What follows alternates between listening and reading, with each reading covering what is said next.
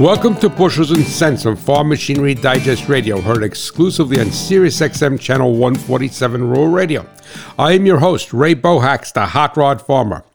Words make a difference, and especially when discussing a problem with a vehicle, and they are recall and campaign. A recall is an action that, if not forced by the federal government, is instituted by the manufacturer to avoid the bad publicity of being forced to correct an issue that is a safety concern. Whereas a campaign is the manufacturer's recognition of a problem that is impacting many vehicles but is not a safety concern.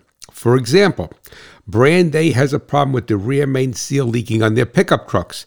They notify the dealers, and as a goodwill gesture, the car company makes the repair for free of charge, regardless of the mileage of the vehicle or the age.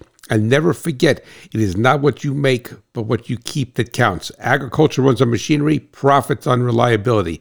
Visit farmmachinerydigest.com, where steel and soil meet.